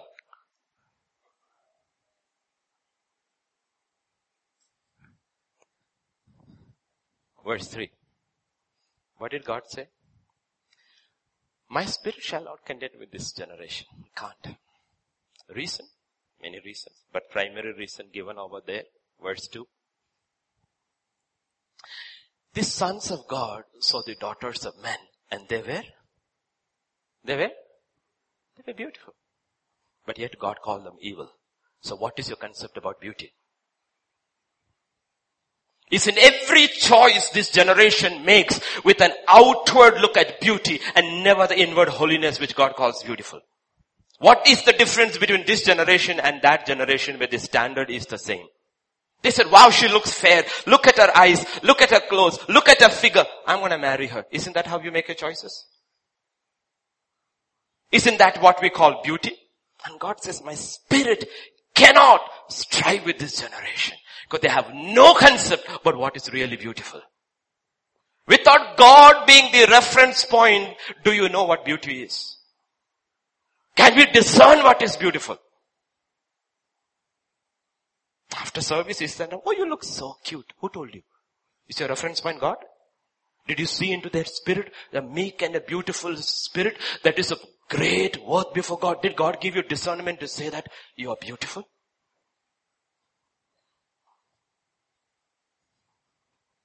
What is your reference point? What is your reference point? Girls and men, what is your reference point? Why are all these men going to the gym and breaking their sweat? Because they want to look beautiful according to the eyes. Six packs. So if you look at all the young men, their photographs on their camera, as if they got constipation or something. Who told you? Who told you? What is your reference point? Psalm 96 and verse 9 says, oh, worship the Lord in the beauty of His holiness. Beauty of His holiness. Can God say you are beautiful? Can our eyes really see beauty separated from holiness? God says separated from holiness, all beauty is ultimately ugliness. He says, you want to know it, brothers and sisters? He says, look at the human body. He says, there are two human bodies, the believer and the unbeliever. But you look at the human body, everyone is aging. aging. Corruption is setting in. Doesn't matter what you do to it, what surgery you do, what makeup you put, what money you spend, you are corruption, and one day you will die. Once you die and you're buried, what happens to your body? Worms get in, start eating you up. Both bodies are equally corruptible, nasty, worms have eaten up, and then there is a day a trumpet is blown. When the trumpet is blown, the body of the believer, which had the life of Christ and grow in the life of Christ, is raised up as an incorruptible body, while the body of the one who did not believe in God and did not walk with God is still the same body, corrupted body, and there the fire will not be quenched, nor will your worms die. Do you see the effect of outward beauty? What happens? And the difference between inward beauty? Yes, the corrupted body will be resurrected as the immortal corrupted body where the fire never quench and you will always have worms. Is that what you are feeding? Is that what you are spending your money on? Check your account and see how much you spent on your body. I'm not talking about food. On your body this month. Because you don't know what beauty is. And how much you did spend your time, your energy, your resources to beautify your inner man. Ask. That's what God is talking about. Do we even know how to discern?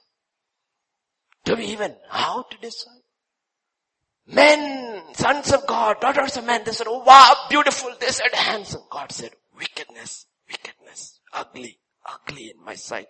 He is grieved in his heart. I made you. That's what scripture records. Do we understand? How do we see ourselves in 20th century? Genesis 29, verses 16 and 18. 16 to 18. And then Laban had 2 daughters. The name of the elder was Leah, and the name of the younger was Rachel. Leah's eyes were delicate. Rachel's was beautiful of form and appearance. 2 daughters. One not good looking, one good looking. What happened? Now Jacob loved Rachel. Why? Jacob, why are you a slave for 14 years? Because you went for outward beauty and you were trapped by it. You made your choice according to outward. Rachel is so beautiful. So beautiful. You're a slave for 14 years. Jacob's mother, Rebecca, also was beautiful. You know that? She also was beautiful. But that was not the criteria why she was chosen to be Abraham's daughter-in-law. Now read that account. When Eliezer, the type of the Holy Spirit, is going to pick a bride for Isaac, what the scripture said? He said, O Lord God of my master Abraham, please give me success this day and show kindness to my master Abraham. Behold, here I stand by the well of the water, and the daughters of the men of the city are coming out to draw water. When now let it be that the young woman to whom I say, please let down your pitcher that I may drink, and she says, drink, and I will also give your camels a drink. Let her be the one you have appointed for your servant Isaac, and by this I will know that you have shown kindness to my master. One prayer. Lord, a girl will come. We are here. I will ask this girl, give us some water. And if she's of a meek and a quiet spirit, of that beautiful spirit inside, she will say, yes, my Lord, and humbly serve us. That's the girl for Isaac. Can God see that in you? In us?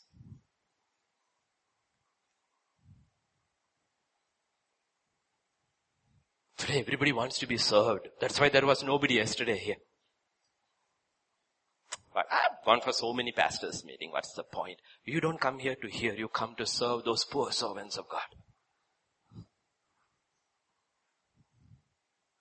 You don't come just to hear.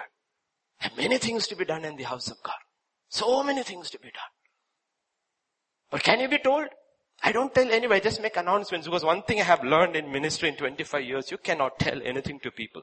You have to walk on eggshells. Ask any pastor anywhere when we sit and discuss. The first thing we ask is, can you tell your church to do anything? They'll say you cannot. You have to be very careful.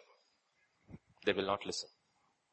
So they make general announcement and leave it at that, because there is no meek and a quiet spirit. There isn't. Very few will be there to whom you can say, hey, I want you here. Go there. They will not. They will not. The first thing the Holy Spirit says, when this girl comes, I'm going to ask her something. What I'm going to ask her is going to be such a laborious task. But because she has a meek and a quiet spirit, she will say, yes, my Lord. And after that it is written, she was beautiful. That's an add-on. She was also outwardly beautiful. She was pure. She was holy. All that. But the first thing God says is, do you have a meek and a quiet spirit? Is that what we look? Is that what we look? Ask. In 1 Peter chapter 3, 4, isn't that what God says? This is beauty. The hidden person of the heart. Hidden person of the heart. God looked at Cain and had no respect for him. Why? He looked at the hidden person of the heart. Ugly. He looked at Abel. Hidden person of the heart. He said, I will receive your offering. Do we have discernment? Or do we have the discernment of Jacob? Such a pretty girl are you. I want to marry her. Forgot who her father is.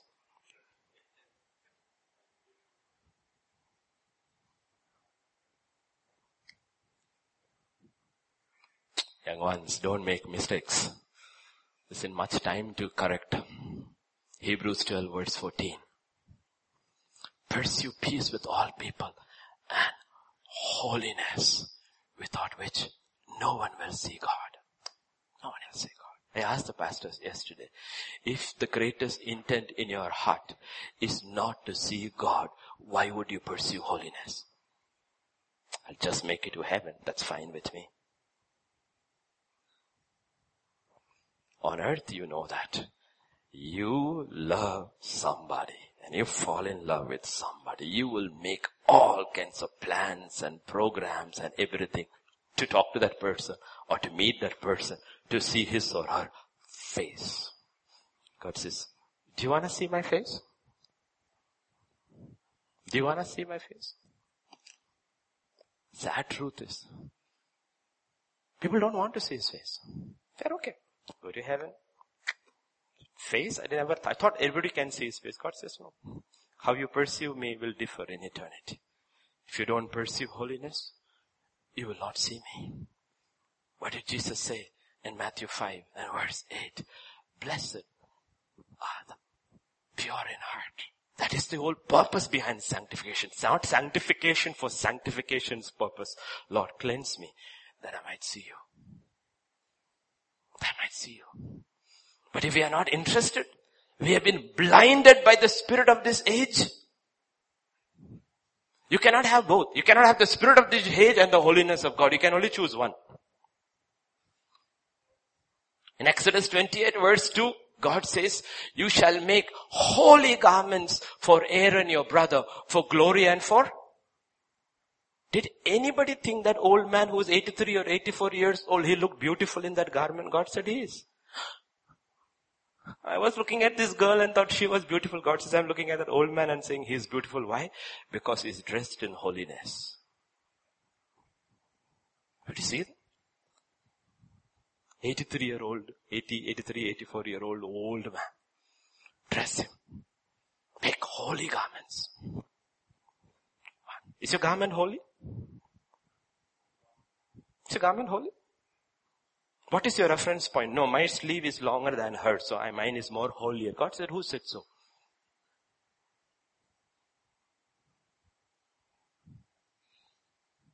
Let me ask you this question. When you see a description of God, either in the book of Old Testament or in the book of Revelation, is any part of his anatomy revealed? Other than his feet and his face?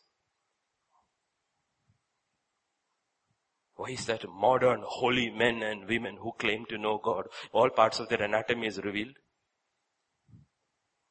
Because you have a beauty without holiness, which is carnal, which is from the devil. and not from God. Proverbs 31 and verse 30. Charm is deceitful. Beauty is passing. It's passing. Everybody knows. Each time you go look in the mirror, you know it is passing. It is passing. We don't know where it is passing, but it is passing. But woman fears God will be always praised as what? As beautiful. Fears God.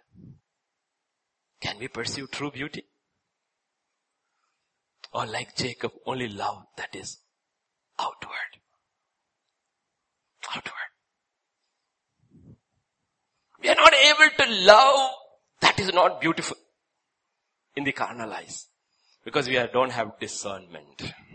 So if a child is dark, or it has got a cleft lip, or nose turned like this, I will say, and we walk away. Because we didn't able to discern what is truly beauty.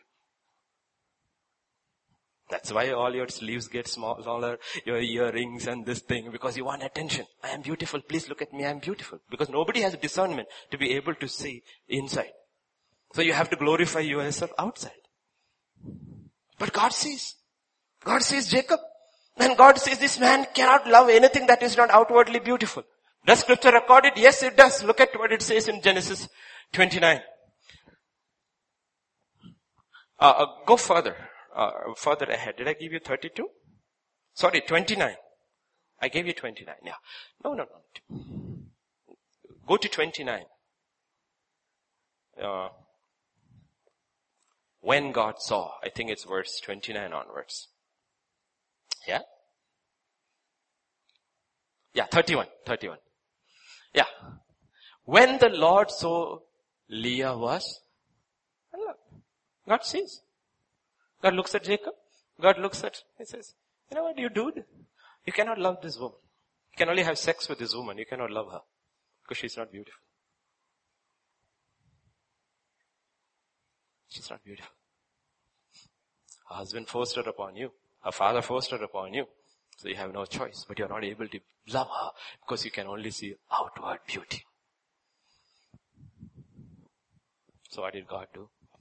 He opened her womb and Rachel was barren. God says, it's a message to us. God says, all those who are pursuing this outward beauty will be barren in my kingdom, while those who pursue inward beauty will be fruitful in my kingdom. Learn the message.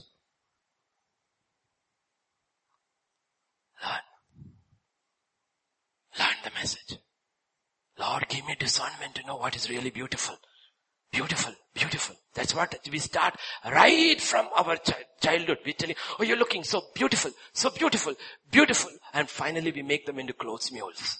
Right from childhood. We made the mistakes. We still make the mistakes after all the sermons. Socks have to match. Panties have to match. Dress have to match. Hairband has to match. Everything has to match. You're so cute. We are never looking at the inside and complimenting all that is outside, that is bought from a store and will be put in the garbage bag 2 years from now. We are complimenting that, how it looks on your outward beauty, body that is perishing. And then we grow up like that. And everything that you see on TV, there is no advertisement where a man or a woman is put in for an ad. If he doesn't look good or a woman doesn't look good, you cannot be good for an ad. And we have appropriated all that, brought it into the kingdom, and we sit there in the church thinking, I am beautiful in the eyes of God. God looks at the generation of Noah and says, wicked, how great is your wickedness? How great is your wickedness? How great is your wickedness? And you know what is written after that? Leah conceived. Reuben. Leah conceived. She thought, at least my husband will love me because of my work. I bore him something. No. Then she conceived and I'll give Simeon. He's not bothered. Then again she conceived and bore a son, will become attached to me. And she named him Levi. He's not attached to her. He's attached to Rachel because he has eyes only for outward beauty. Then she turned her eyes from Jacob and turned her eyes to God. And then scripture says, she conceived again and bore a son. And she said, now I will praise the Lord. and she called him Judah. And from that unloved woman who did not have outward beauty would come Judah, and later the son of Judah, and the scepter shall never pass from him. Never pass from him. And do you know what is written about the son of Judah in Isaiah 53? What is written? He shall grow up before him as a tender plant, as a root of a dry ground. He has no form or comeliness. He has no form or beauty, that when we see him, there is no beauty that we should desire him. Unless we have discernment to know what is really beauty, when you look at Jesus, we don't desire him. And we don't desire him because our eyes are blinded. And we are running after the beauty of the world because we do not see beauty in Jesus. And we don't want to spend time with him who is really beautiful. Oh, we can sing songs, he is beautiful, more beautiful than 10,000 souls, lily in the valley, and those are all just songs. It is shown in the hidden person of the heart, how you are before God, whether you are really, really attracted by his beauty. God says, you don't fool me. I know.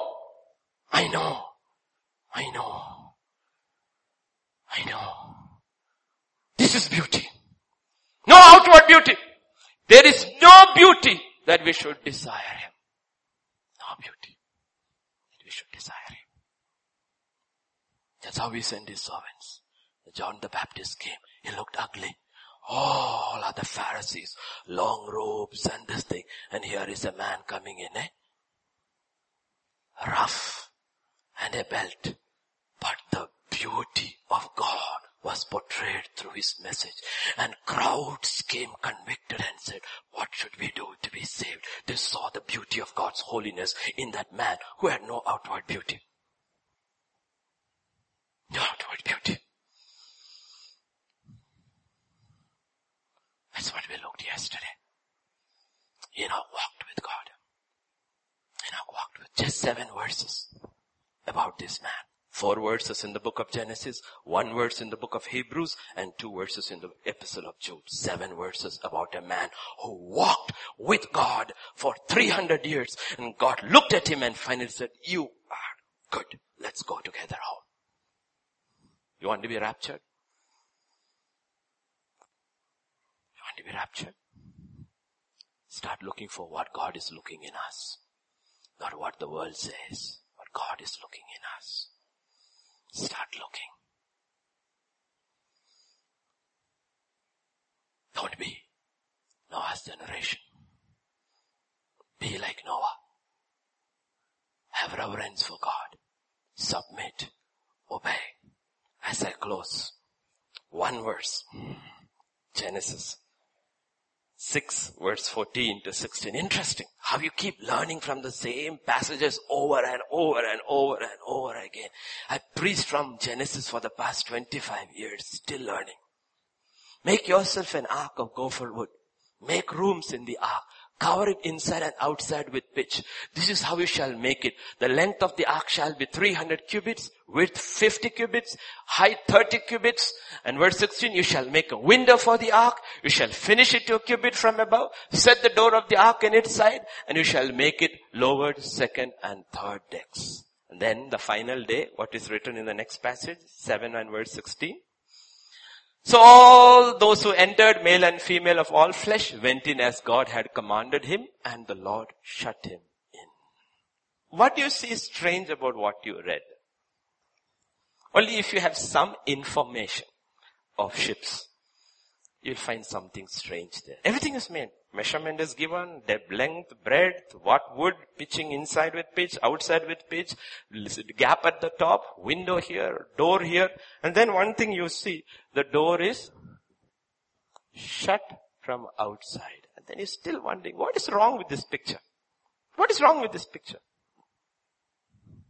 What is wrong with this picture? There's something wrong with this picture. What is wrong with this picture? Have you ever got into a car without engine or a steering wheel? Have you? This boat or ship has neither rudder or sails. And the door is shut from outside. Who is going to control you? Who is going to steer you? Who is going to decide your direction? God. Only God. That is what's strange about this picture. No sail, no rudder. Absolutely in the mercy of the one who called you. I believe you, Lord. That is salvation. He is the author, the finisher of your salvation. What he begins, he will finish. There is no control in your hand or my hand. It is in his hands. There is no power in you or me to move us. The power is in his hands. That is salvation. I didn't learn this till this week. No sail. No rudder. How is this boat going to move? How is going to determine its direction? God, and you cannot even get out. God says, do you understand salvation? It's my work and my work alone. What I ask from people is a reverent submission. I am holy. I am light. I am love. Trust me. Believe me. Obey me. I will reach you across. I'll reach you across. There's no other way. Everybody else who believed in their own works, in their own concept about what is good and what is bad, when judgment came, they all perished. There was nobody left. It didn't matter if it was Noah's brother or Noah's wife's brother, or it is daughter-in-law's brothers or parents. Everybody perished. Relationship did not matter. Blood ties did not matter. Power equations did not matter. Wealth did not matter. Your construction did not matter. Nothing mattered. The only thing that mattered is, did you believe God? Did you obey him? That's the only thing that mattered. On the day of judgment, nothing else will matter. Nothing else will matter. That's why start now. Start today. One step at a time. Otherwise we are playing religion. And Jesus will weep over us as he wept over Jerusalem. Jerusalem, Jerusalem. Do you have any idea what is coming? I wanted to gather you around me like mother hen wanted to gather her chicks. But you would not acknowledge the hour of your visitation. Shall we stand today? This morning in the presence of God, asking God, Lord, cause me to walk in your ways. Cause me, Lord. Help me to be wise, I like Solomon, to give me discernment. Discernment to be able to see evil and good. And not to call evil good and good evil. Help me, Lord, to walk with you. Even if it means I have to walk alone, oh God, like Enoch did. Even if it means I'll be taken alone, leaving everyone and everything that I loved behind. So be it, God. Help me to love you with all my heart, all my mind, all my strength, oh God. Help me, Lord, help me. We are weak. You are strong. Open our eyes that we might behold your beauty. Open our eyes, we may behold your holiness. That we may relate everything in life to you and to you alone. Thank you, Father. Thank you, thank you, thank you, Lord. Thank you. All we can say this morning, Father, is we just surrender. We just surrender, Lord. As best as we know. We don't even know what it is with all our heart because we do not know what is in our heart. All we can say is, Lord, with our limited knowledge and understanding, we just surrender before thee, Lord. And I pray you will start your work in each one of us. Each one of us. We just surrender our lives into thy hands. Teach us. Cause us to walk in your ways. Cause us to obey. When we read your word, cause us to be obedient until you speak. When we get on our knees one-on-one with you, cause us to stay there until you speak to us. Help us. Help us. Help us. Help us, Lord. Help us. Knowing the first promise you gave Cain, fallen mankind is, if you do right, you will be accepted. Help us to do what is right in your eyes. Thank you, Father.